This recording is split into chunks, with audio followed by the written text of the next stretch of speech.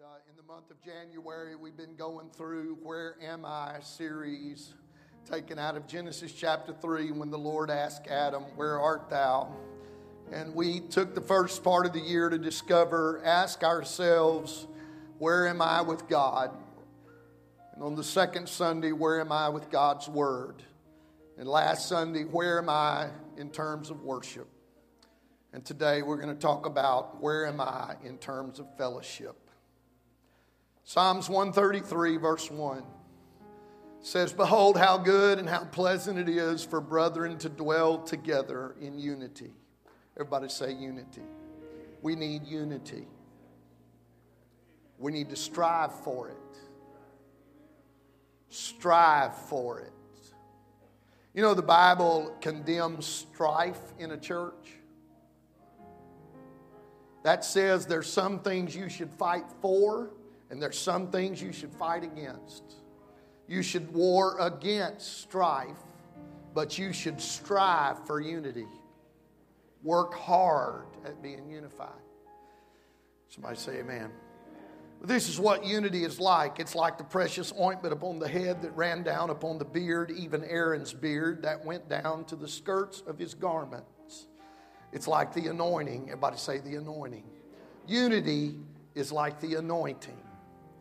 As the dew of Hermon and as the dew that descended upon the mountains of Zion, for there the Lord commanded the blessing, even life forevermore. Acts chapter 2, verse 1. And when the day of Pentecost was fully come, they were all with one accord and in one place. And suddenly there came a sound from heaven as of a rushing mighty wind, and it filled all the house where they were sitting. And there appeared unto them cloven tongues like as of fire, and it sat upon each of them. And they were all filled with the Holy Ghost, and began to speak with other tongues as the Spirit gave them utterance. I'd like for that to happen every time we come together. Man, I'd like to take the 50th day after Passover, that was Pentecost. I'd like to take that feast day and make it every Sunday at the Apostolic Church, where we are so unified together in one mind and one accord that you can't help to hear the wind blow and the fire fall, and everybody that's there is filled with the Holy Ghost. Somebody shout, everybody.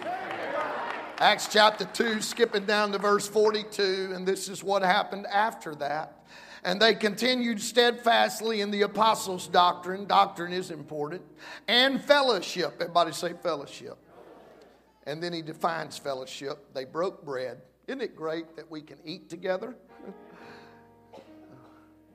Aren't you thankful that that's one thing apostolics can still do? I mean, we try to stay away from other habit-forming diseases, but this is one we're glad the habit is habitual. Breaking of bread.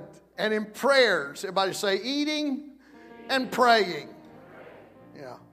And fear came upon every soul, and many wonders and signs were done by the apostles, and all that believed were and had all things common. They sold their possessions and goods, and parted them to all men as every man had need. And they continued daily with one accord in the temple, and breaking bread from house to house, did eat their meat with gladness and singleness of heart. That means unity. Gladness and unity are inseparable.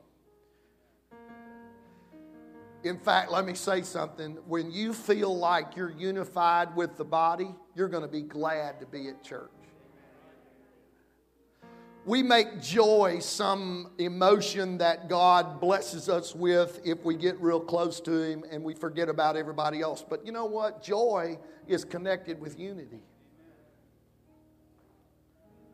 You cannot be at odds with folks. You can't go to Christmas dinner with your family and two or three brothers are fighting with two or three sisters, and when you get to that Christmas dinner, you don't want to be there. Not much joy there. You know where there's laughter and there's joy and people's joking with each other? It's where they realize we're brothers, we're sisters here. So joy is not, Lord, restore my joy. I'm going to pray until I get my joy back. No, joy has to do with your connection with this body. I'm glad to be in church today, and I'm glad the rest of you are.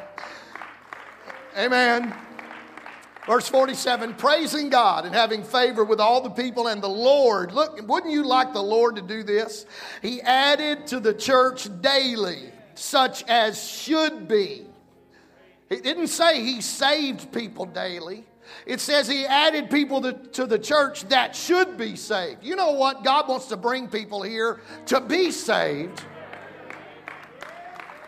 So, I don't know about you, but I want the Lord adding to this church and saying by doing that, I want to save this person, I want to save that person, and I want to be willing to make a place for them to inhabit. Well, clap your hands unto the Lord right now. Let's praise Him. One more time before we enter the Word today. Hallelujah. Hallelujah. Lord, we praise you. Turn to your neighbor and tell them fellowship is important. Amen. God bless you. You can be seated in the name of the Lord. Today, I want to focus on the church as a fellowship of people. A fellowship of people. If you missed Wednesday night, you missed some of the most revelatory preaching. I would have said that if somebody else would have preached that. I had to tell somebody, you know, the Lord began to work on me, and I just want to reiterate this. Paul talked about the church of the living God when we gather together. He said when you gather together, something unique happens. The body comes together. He said, in fact, let me describe it this way, and he used bodily terms. He used the analogy of a hand, an ear, an eye, a foot, and there are other things that he mentioned. And in mentioning that, he said something happens when you come together to worship God in an assembly. He says the eyes come in and they need the ears. And the ears come in and realize they need the hands. And the hands are there and they realize we're not going to go anywhere unless we have some feet. Thank God this is not a connection of all the ears. This is not a convention of all the hands. This is not a convention of all feet. This is a body that is fitly joined together. And I'd like to say, if you weren't here today, I would miss out on something. That's what Paul is saying, that if you are not here today, that a part of the body misses out on something. So I need you at the outset of this service. I don't know where you are in your mind, but I'm asking you to get here. I'm asking you to forget about where you're going. Forget about what happened all week at home. Forget about what's going to happen next week at work. And this body needs you here right now. Turn to your neighbor and tell them we need you here right now. Now, in regard to that, let me say this morning as I introduce this sermon, the great governor of the state of Louisiana made this quote. And I heard him this week because of the issues we are having now in this country with immigration. Notice what happened. It got real quiet. Let me say this, though. Let me put you at ease. I'm about to get fed up with all the other not-for-profit organizations being able to blab their mouth about everything they believe, and the church has to sit here and be real quiet. We can't say nothing because there's separation between church and state. And you can't say nothing because they're going to take your not-for-profit. All the other not-for-profits are talking. Why can't the preacher talk? So let me say, I'm not saying this to represent this church. I'm giving you my opinion. Now, how's that? I'm not a not-for-profit organization. I, in fact, am self-employed. Isn't that great? So I'm on safe ground. Turn to your neighbor and tell him, my goodness, he's already at it this morning. Governor Jindal made this statement. He made this statement. Listen, now I'm not going to get into all that governmental stuff. I just warned you with that little side note there just to be ready in case it does happen. But in regard to this message today, where am I in fellowship? Bobby Jindal said about our nation, he said this, and I quote, "Immigration without assimilation is invasion."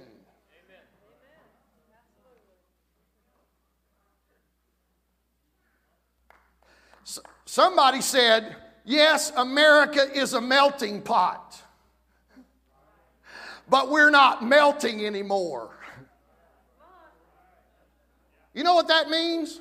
When people that got off the boat and registered themselves at Ellis Island, which I had a great-grandfather that immigrated from East Germany, I understand all that. We all came from that. People say, oh, I got online and got my DNA, and I'm like, oh, let me guess, you're European. Oh, you're good. No.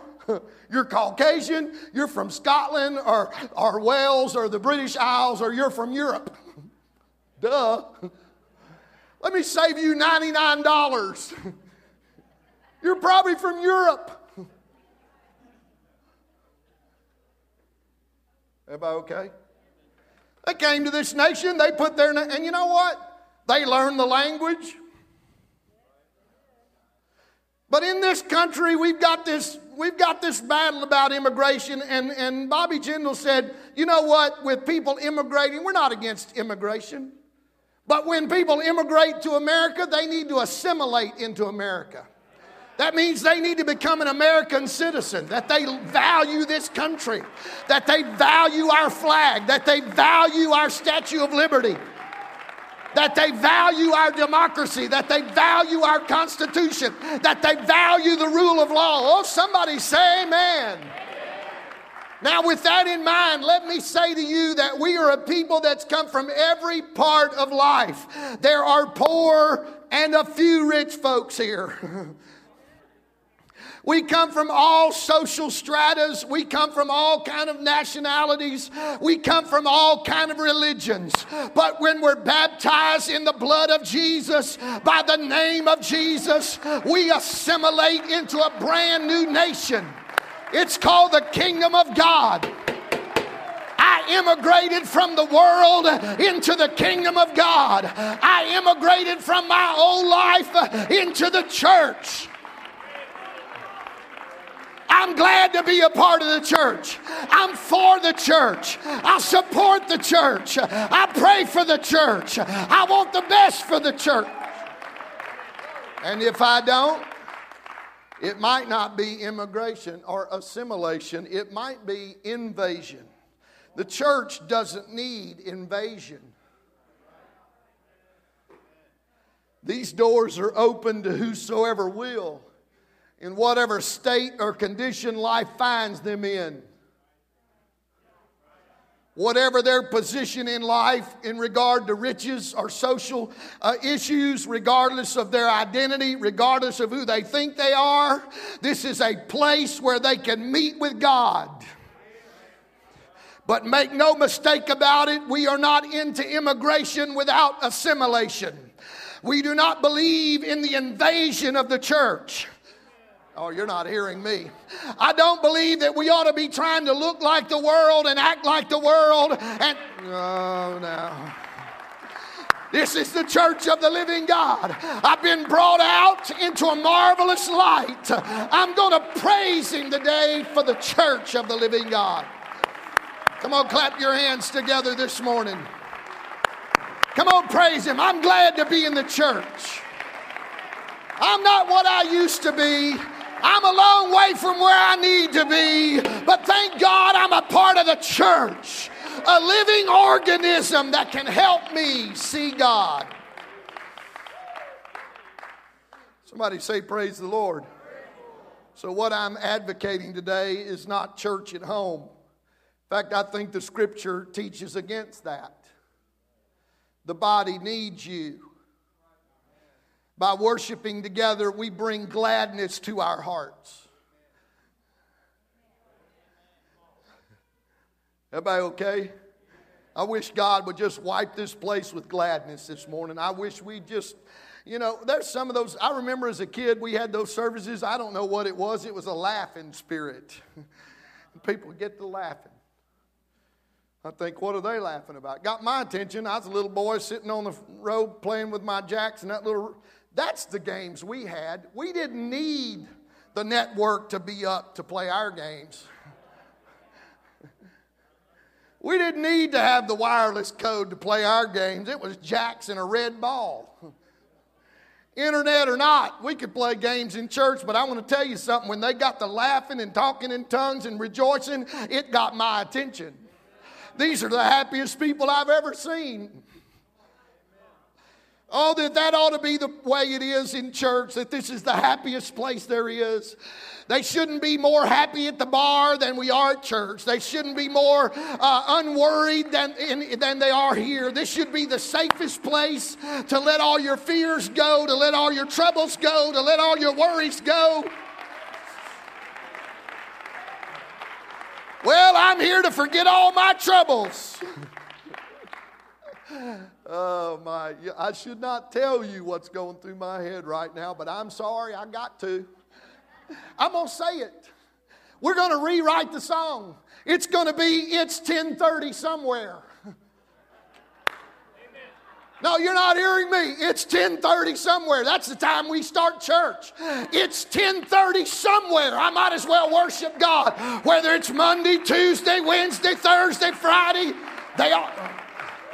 Come on, the reputation of the church ought to not be, this is where all the quiet people go. No, this is where the joyous people go. This is where the happy people are. I'm glad to be in church this morning. I'm glad to be with all of you. Oh, somebody praise Him. Oh, clap your hands unto the Lord right now.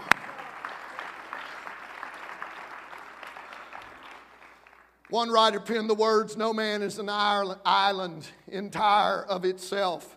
Every man is a piece of a continent, a part of the main. The Apostle Paul wrote it when he said this in Romans 14:7. For none of us liveth to himself, and no man dieth to himself. Listen to that.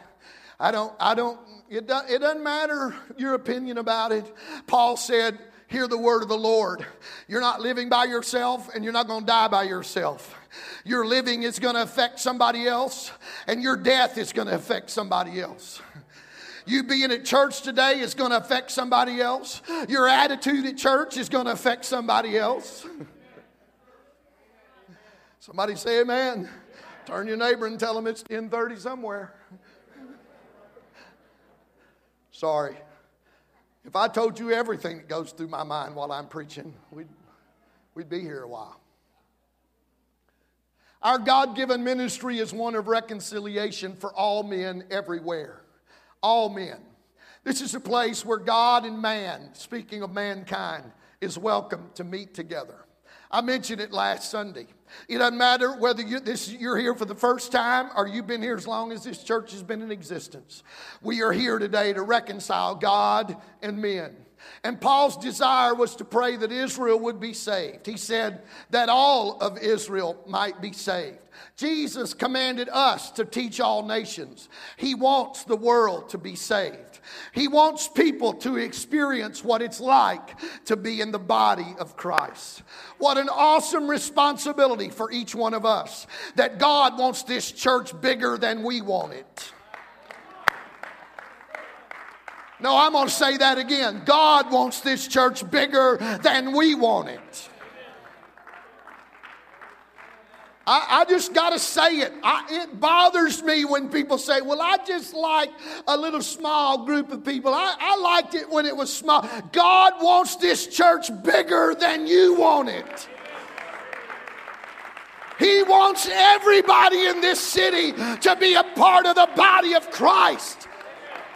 It doesn't matter what color their skin is or what their sexual orientation is. He wants them to meet Him and be changed forever. There's room at the cross for you. And let me say, if there's room for you in the way you came to the cross, there's room for everybody in this city at the cross. There's room for everybody in this town, in this church. Oh, clap your hands just so you'll Pray that you believe that with all your heart. And with that, if the Lord wants this church to be all-encompassing, if it's not His will that any should perish, then the world should be able to discern that we are the true disciples of Jesus Christ by one distinct display, by one genuine factor. And it's not that you talked in tongues this morning, and it's not how long how modestly you're dressed. He wants one display that the world cannot deny, and it is the display of the love God's people have for one another. Oh, how convicting, how sobering that the issue of evangelism may not be about doctrine. It may be about how we treat one another. The issue of salvation may have nothing to do with, well, they've been raised in a denomination that closes the door for any revelation beyond that. No, maybe it is that we need to be what God has called us to be. For Jesus said, by this will everybody know that you're my disciple. It's by your love for one another. I think that begins in our house. I think it begins with how we treat one another in our house. I think that begins with how, and then goes to how we treat one another at church. Let me ask you the question. It's the focus of this sermon. Where am I in fellowship? John 13:35. By this shall all men know that ye are my disciples, if ye have love one to another. Galatians 6:10. As we have therefore opportunity, let us do good unto who? Say it out loud. All men, especially unto them who are of the household of faith. The church ought to not be the place where we treat people at work better than we do people at church. The church ought not be the place where we treat people in business that we don't know better than we treat people in business in the church. Well, I can be late with my payment because he knows me. I go to church with him. No, you need to do good to all men, especially those that you go to church with. Oh, clap your hands unto the Lord. Well, all right. Thank you, Lord. Let's talk about the family of God. Everybody say the family of God. Let's talk about this for a moment. I want you to realize this morning that how many's experienced a new birth? You've been born again of the water of the Spirit. Oh, how blessed you are today. Now, let me encourage you today. There are some that feel like, well, the only quickening agent, and we have Bible for this, the only quickening agent in what we call the rapture of the church or the catching away. The only quickening agent is not going to be your brain. It's not going to be how much you know that quickens you out of this world. It's not going to be your attendance record that's going to quicken you out of this world. You're going to have to be full of the Holy Ghost if you're leaving this world. Oh, man.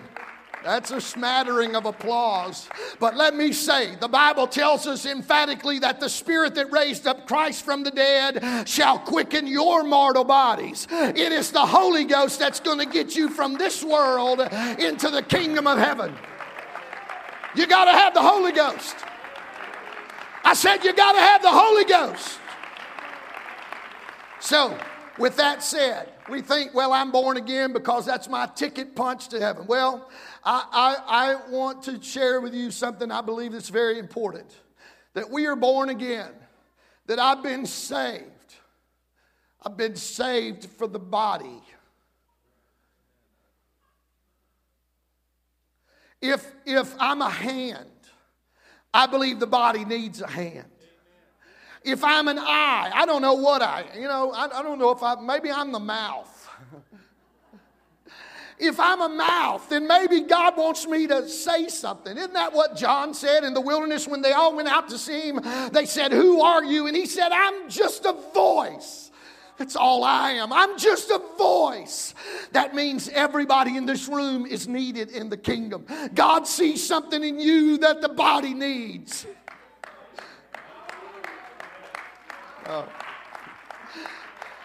Think about it. Everybody in this room comes from different backgrounds. There are people in this room. In fact, the statistics tell me that a third of this congregation has suffered some type of abuse. Think about the ramifications of that. Think about what that means to people in their emotional state sitting in this room right now. Think about what that means when they think about a father or a mother or an uncle or a cousin. Think about sexual abuse that takes place that people sitting in this room have been silent about for years. We don't need uncommitted people in the body. We don't need just an immigration of people that say, I'm bringing all my troubles into the church. No, we need a new birth. You have to be born again. God wants to redeem all that trouble. I said Jesus wants to redeem all that trouble so you can use it for the kingdom.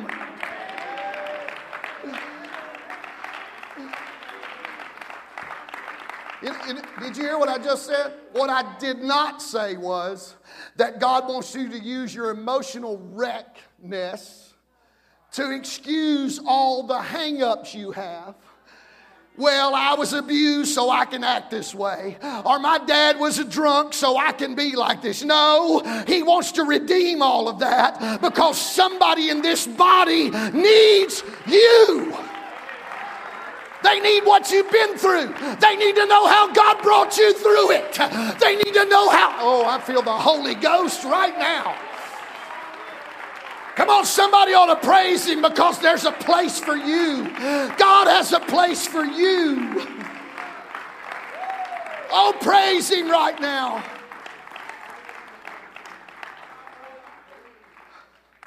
I want to tell you something right now. Peter reminded Jesus that the disciples had left everything to follow Him. Everybody say everything. You can't follow Jesus dragging all your baggage with you. There's a reason you went through what you went through. Some of it was your fault. Amazingly, some of it has to do with you. But the fact of the matter is you can't follow Jesus unless you're willing to leave it all. Well, I'm broken and I'll always be. Oh, no, you won't always be broken. The Lord knows how to mend that broken heart. The Lord knows how to give you the right mind that. I'm glad I'm not what I used to be. So Peter said, Lord, there's not any disciples that haven't left everything. The implied question in Peter's mind seemed to be, we've left everything. What are we going to get back? I had to let go of prejudice. I had to let go of abuse. I had to let go of alcohol. I had to let go of drug addiction. I had to let go of my medicine cabinet. Hello? What reward are we going to get? I like Jesus' response. Mark chapter 10, verse 29, because Peter's trying to one up. Hey, we've left everything. What are we going to get for it? Jesus said, there is no man that's left house, brothers, sisters, father, mother, wife, or children, or lands for my sake in the Gospels. But he shall receive 100-fold now in this time. Yes, he's going to get houses and brothers and sisters and mothers and children. You know what the Lord said? Oh, I'm not going to be indebted to any man. If you leave all to follow me, you're going to get 100-fold back. Well, I want you to think about that in terms of what I just read in the book of Acts. It said in the book of Acts, when the Holy Ghost fell, they had all things common. All things common. They sold their possessions and goods and parted them to every man that had need. Did you hear that? How in the world, Sister Amanda, did I leave all at an altar as a teenage boy, and now, in this time, I have 100-fold back? You know how I have 100-fold back? It's all of you.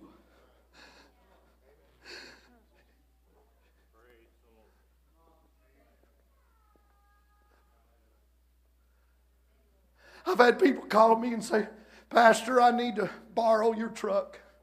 And I say, you know what? My truck's your truck. You just come get it. I've had them he's here today. I don't want to embarrass him. I've had them have flat tires while they had my borrowed truck.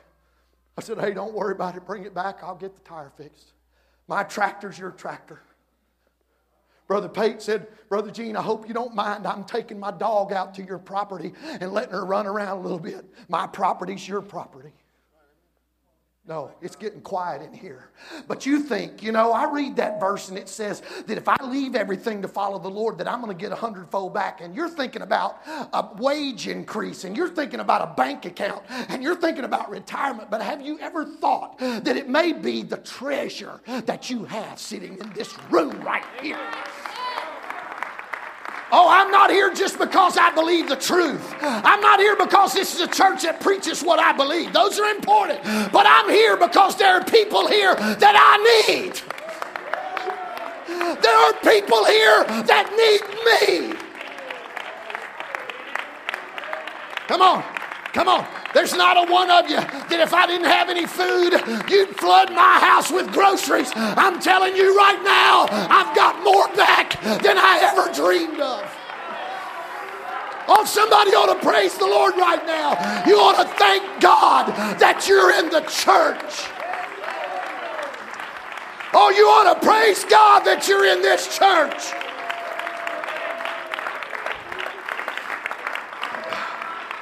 Oh, I know. I'm going to say it, man. I feel like a rooster. That's the best way to describe it.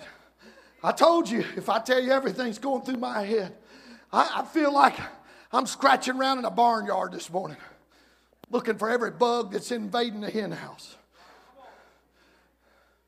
I want to tell you right now, I get my dander up when people say things about this church. Oh, you better believe it. I feel like turning over some tables. I feel like being angry and not sinful.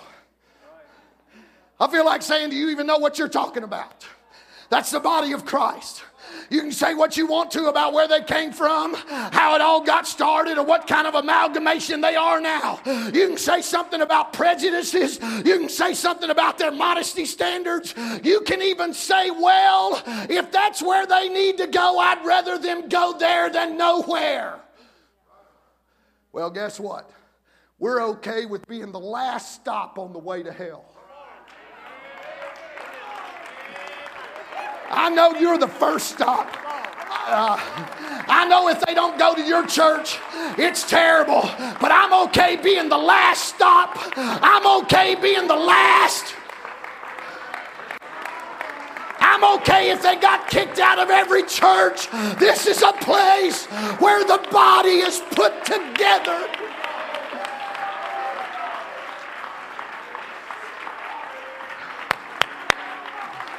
Oh, somebody praise the Lord. I feel the Holy Spirit.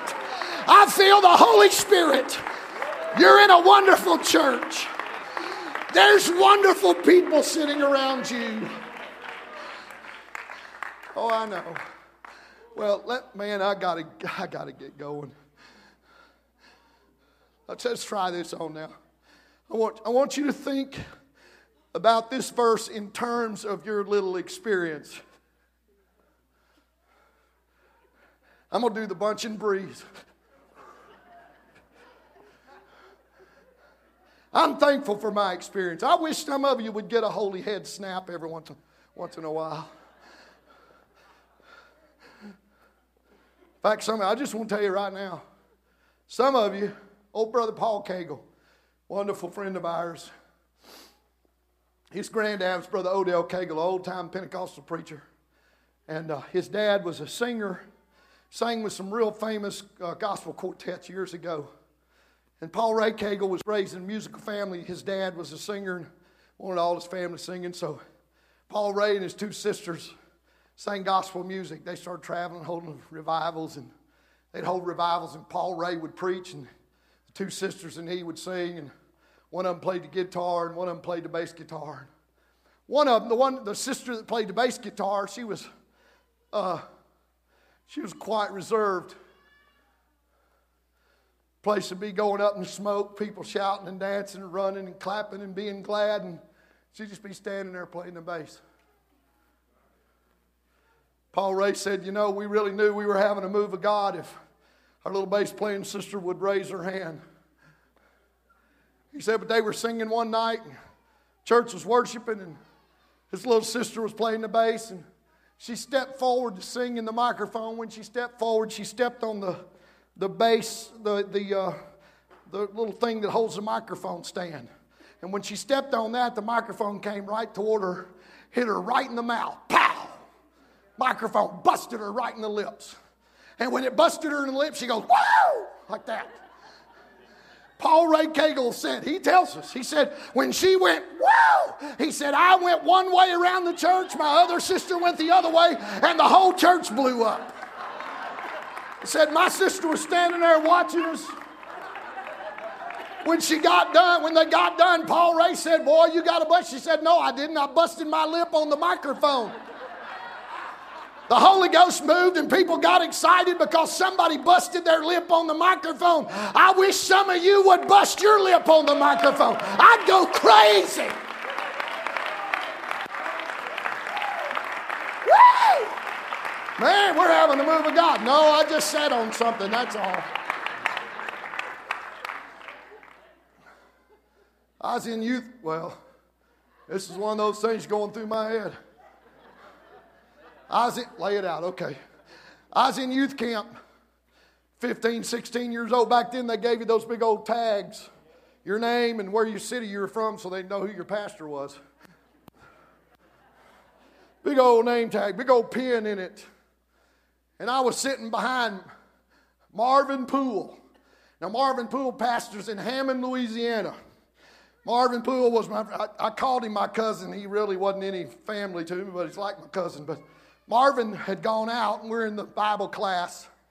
And here comes Marvin strolling down the aisle. You know, he's a ladies' man. He's kind of... Something got in me. I unbuttoned my little tag. Got the pen standing straight up. Marvin's walking to his seat. He turns around and gets all straightened out. And I slipped that little tag up under him.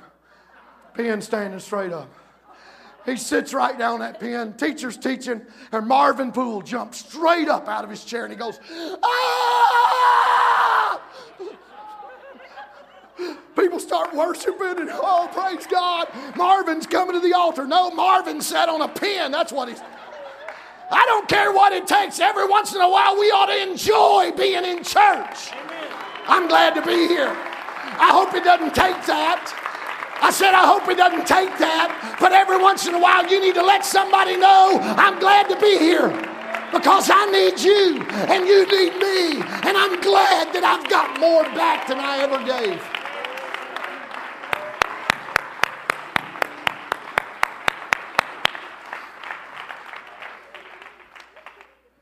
I tell you right now, with all of you folks, I'm thinking about dropping my health insurance.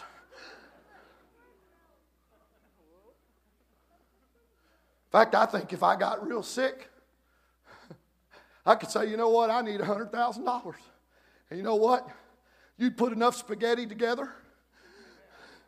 You'd find junk in your barn and you'd have an auction. Oh, I wish somebody hearing what I'm saying right now. Jesus said, I want to tell you something, Peter. You're trying to pat yourself on the back about all that you left. I want to tell you, when you get in this body, you're going to get more back than you ever gave. I'm glad to be at church.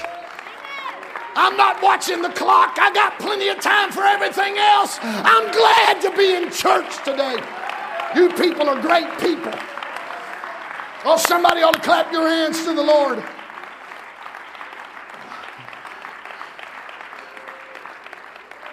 I know sound guys are going crazy because I keep coming out there, and every time I do, it tries to blow up. But something else that's going through my head is I'm kind of laughing about the people on the computer because they know how many scriptures I have. And I ain't close to being moving down that list. But let me read this one for you. I want you to think about it in terms of whenever you got the Holy Ghost. Sister Jeannie, when did you get the Holy Ghost? 1976 in May. I got it in March of 1976. Was a good year. Amen. I want you to look at Proverbs 17:17. I want you to look at it for a minute. I want you just to read it in the silence. It says a friend loves, when? All the time. But I want you to know what a brother's for. We're not talking about friends now. We're talking about brothers. Brothers are born for adversity. That means, Betty, I got the Holy Ghost because somebody's going to be going through something. That's what I was born for. I was born to get somebody by the hand and say, come on, you can make it. Come on, God's for you. Come on, don't give up now. Come on, you've come too far to quit. I was born for that. That's why I've got the Holy Ghost. You didn't get the Holy Ghost so you could come and feel good. You got the Holy Ghost so you could help somebody. So you can pat somebody on the back and say, it's going to be all right. Oh, somebody praise Him right now.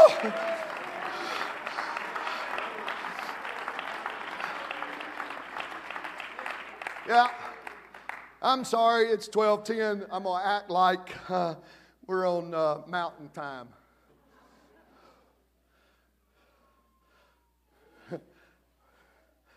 So, I guess I should preach a message called Just a Few Things on My Mind. Because you know what I'm thinking now? Cheryl and Shayla are in Baltimore. I have nothing to go home to. In fact, I think I'll preach the rest of the day. Whenever you got to get to it, you just go on. Well, I'll try to hurry. But let me say this. A brother's born for adversity. You know what that means? That means there are times when the reputation of our brother may be in question. Adversity. I'm not just talking about losing your job. I'm talking about them failing, them falling flat on their face. Adversity. There are some times when their reputation may be in question. And it may cross our mind to say, you know what, I sure wouldn't want their reputation rubbing off on me. But let me remind you of the one you're going to stand before, and you're hoping he says, well done.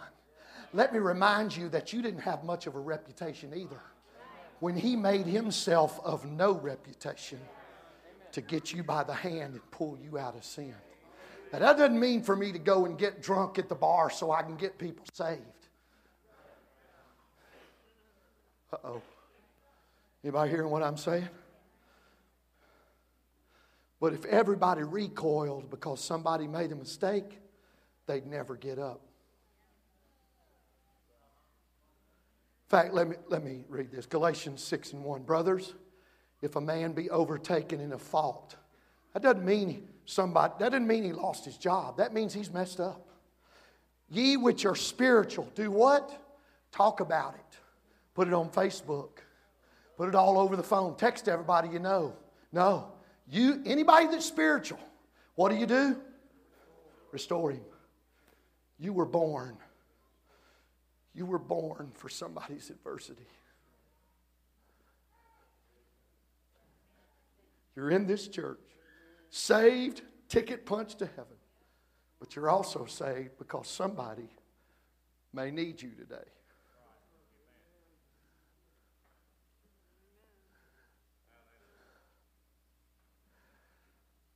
Oh, praise God. Ye who are spiritual, restore such a one. How? In a spirit of meekness. What should be going through your head? Considering yourself.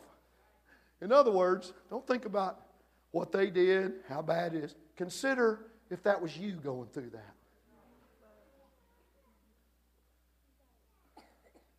Would you be talking about this if it was your son? What would you be saying if that was your daughter? Yeah. 1 Peter 4 and 8, and above all things, have fervent, and fervent, the word means heat. Have heated charity among yourselves, for charity shall cover a multitude of sins. Proverbs 10:12, hatred stirs up strife, but love covers. Love is not a stamp of approval. Love doesn't say we agree with what happened, but it prevents us from capitalizing on somebody's failing to elevate ourselves. Love says, I'm going to help you out. Somebody. In fact, I hurry. Satan is the official. He is the official. He has the tag. He has the medal. Anybody know what he's the official? He's the official accuser of the brethren. How about we not help him out with his job? Amen.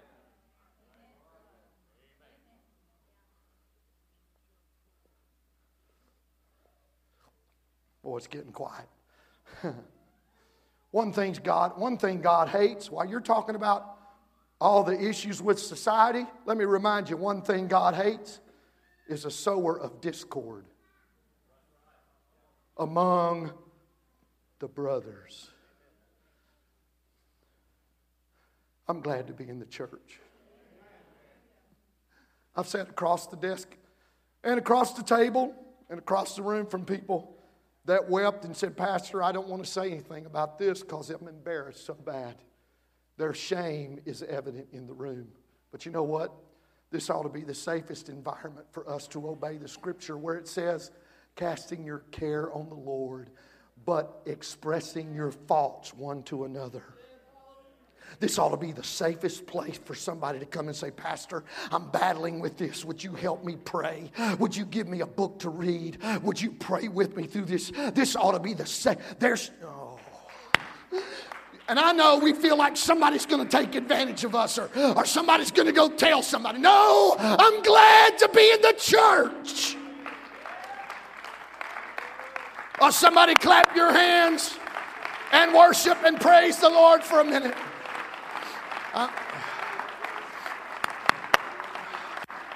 So, the family of God was born for adversity. Everybody say born for adversity. Not only that, but we ought to dwell in unity. Psalms 133 verse 1. Behold, how good and pleasant for brothers to dwell together in unity. I want to tell you the things that unite us are greater than the things that divide us. And every once in a while, brothers and sisters can get mad at each other. It was that way in your house. Siblings sometimes have, but you know what? Bless God, blood's thicker than water. We may gripe with one another, but bless God, don't try to get between us. Somebody's going to get hurt. It's interesting to note, and they can come to the music. I'm about half done. Notice I didn't say I was closing. For all you that are keeping score. Somebody's getting that laughing spirit. I think that's that laughing spirit, isn't it? Somebody say amen. It's interesting as we draw this service to a conclusion. Genesis 35, when Isaac died, it says his sons Esau and Jacob buried him. Now I know that may not mean much to you. When Isaac died, his sons Esau and Jacob buried him. Well, sure they ought to bury him. That's their dad. That's their dad. Notice the Bible says when Abraham died, his sons Isaac and Ishmael buried him. Well, they ought to. That's their dad. Well, when I say the words Esau and Jacob, you need to know that that was a rocky relationship. When I say the term Isaac and Ishmael, you need to know they're still fighting to this day. But there were times when nothing could get between those brothers. And it was when they were focused on their father.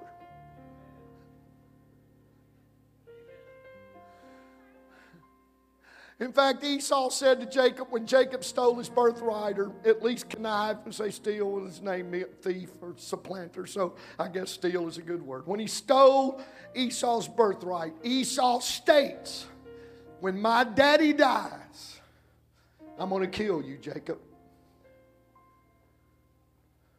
I want to tell you something. The only way you can kill your brother is for your father to die.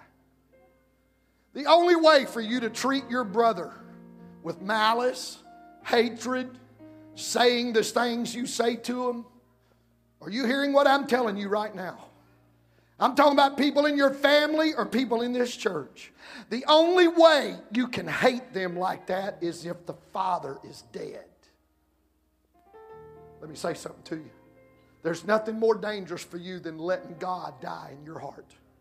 Because when the father dies, there's no end to the hatred that can get a hold of you. But while daddy's alive, there's some things we can focus on. Yeah, I know Craig's not perfect, but you know what? We got a wonderful dad, don't we? He loves both of us. He died for both of us. He gave his life that I might be saved. But the minute daddy dies, the minute I think that salvation's only for me, daddy loves me more than he loves him, then I can take advantage of him. I can talk about him. Oh, the blood of Jesus, how precious it is. How wonderful it is to be cleansed from all sin. How great it is to be a part of the body of Christ. Somebody say amen. In the book of Ephesians, the whole book is about the unity of the church. In fact, the word together appears 7 times. Gathered together, quickened together, raised us up together, made us sit together. We are framed together, we are builded together, and we are joined together. In fact, furthermore, to promote that theme of unity, Paul employs the word one. One. One new man, one body, one spirit, one hope, one Lord, one faith, one baptism, one God and Father of us all.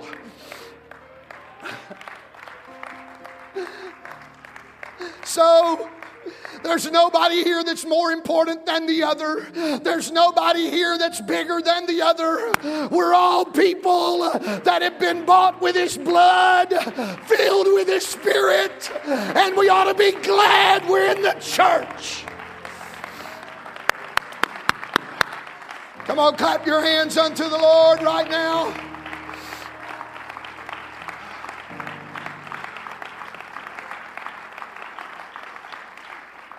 And so, I am indeed halfway through, but I'm stopping.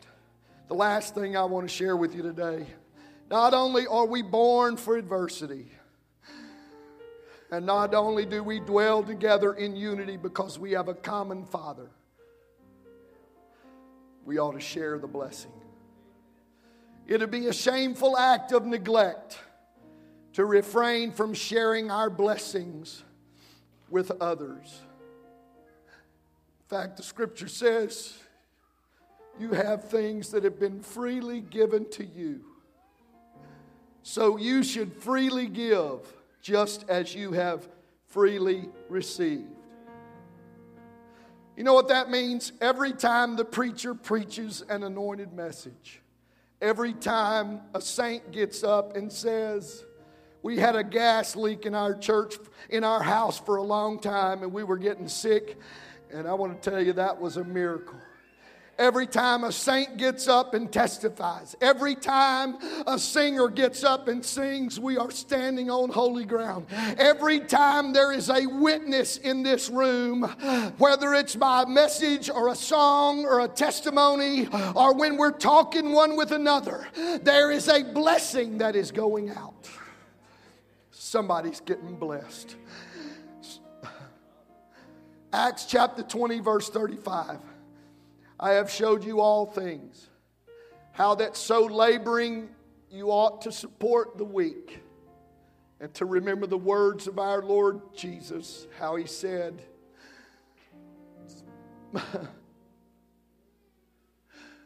It's more blessed to give.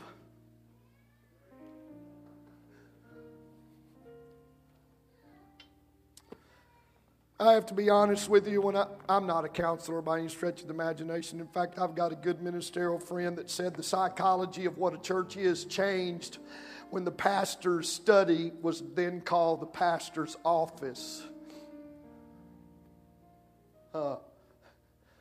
Pastor's study, pastor's office. But in my feeble attempt to help people in the time of adversity, you don't get anywhere with two people taken. This is what I want. This is what I deserve. You turn the corner when two people start giving. Even undeservedly. He doesn't deserve it, but I'm giving it anyway. She doesn't deserve it, but hey, while you're taking, nobody's going to get blessed. I came to church today to get my blessing. No, it's more blessed to give. Why don't you give somebody a blessing today? Why don't you do what you've been called to do? Walk up to somebody and say, I love you. I'm for you. If you need anything, let me know. There's people in this church that they've never gotten up and taken this microphone, but they're just as sensitive as the people who do, because they know when somebody's struggling. I've had people walk up to me and say, Pastor, I was shocked. A brother or sister in this church walked up to me and handed me an envelope with the exact amount of money that I needed to pay the rest of my bills off. That's what I'm talking about in this church. I'm glad to be here. Is everybody perfect? Oh, no. But this is a wonderful congregation. And I want to ask you, where are you in terms of fellowship?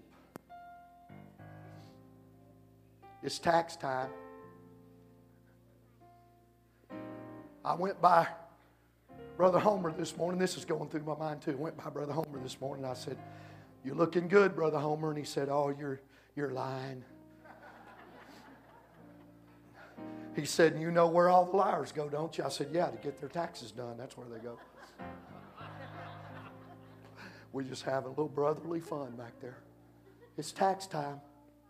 Cheryl said, I need you to get on the district website and I need you to print out our contributions.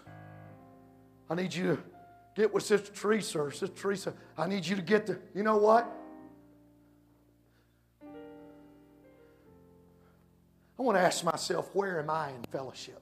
I want to tell you, I want to put my money where my mouth is. I don't just love this church because I show up every Sunday.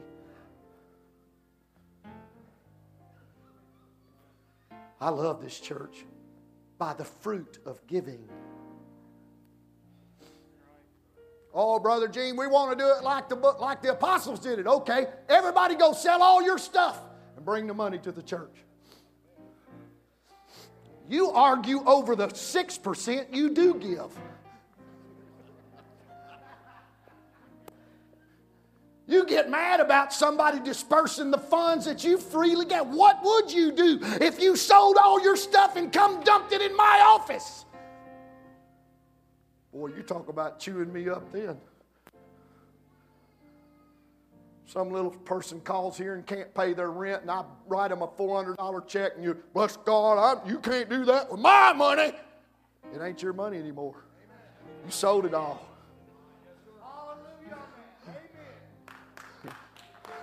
Anybody hear what I'm talking about?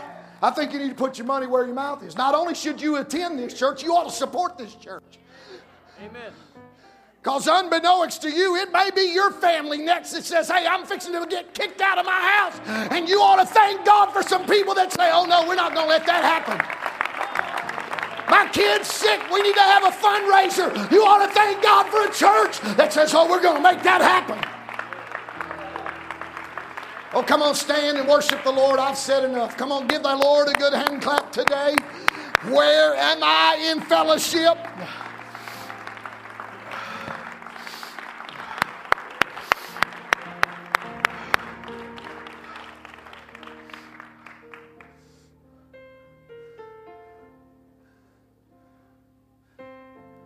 Am I okay? All right. I just got to tell you one more thing. I got family members. I can't. Well, I could probably. You'd let me. But Mother's Day, I'm sitting right here on this front pew. Father's Day, sitting right here on this front pew. My mother's birthday, my dad's birthday, Easter Sunday. Oh, we always have dinner together on. I've had family members that said, well, you're the one that moved up there to Illinois. Well, no, I was called to Illinois. In fact, if we were all in the picking mood, I'm not sure you'd have picked me to be in the kingdom, but I'm not sure I'd have picked you either. In fact, what does God pick? He picks foolish things, things that are not, weak things, despised things, things that people give up on. That's who He puts in the kingdom. How did we get here? He called us together. That's how we got here. So I'm going to make the sacrifice because I love being a part of this body right here, this church, right here. I'm going to support it. I'm going to be here when the doors are open. When I ask myself, where am I in fellowship? I want to be a part of His body. So we're not going to close at the altar today because I want everybody to feel the unity that we're preaching about today. And I apologize. Be back next Sunday. We'll try to get out by noon. But I want us across this auditorium today to sincerely pray that God would bind us together as a people. And whether this is your first Sunday here or you've been here every Sunday, this is a great group of people. If you've got a home church and you're just out of town, you're visiting, we're so glad you're here. But I want you to thank God for your church, your preacher, the one God's called you to preach to you and shepherd you, and the people that God has put in your life, born for your day of adversity. I want you to reach over and connect with somebody. It's your family or your wife or your children, but all across the aisles, in fact, all across the pews or the seats, I want you to pray right now. God, I thank you for the men and women. I want you to lift your voice.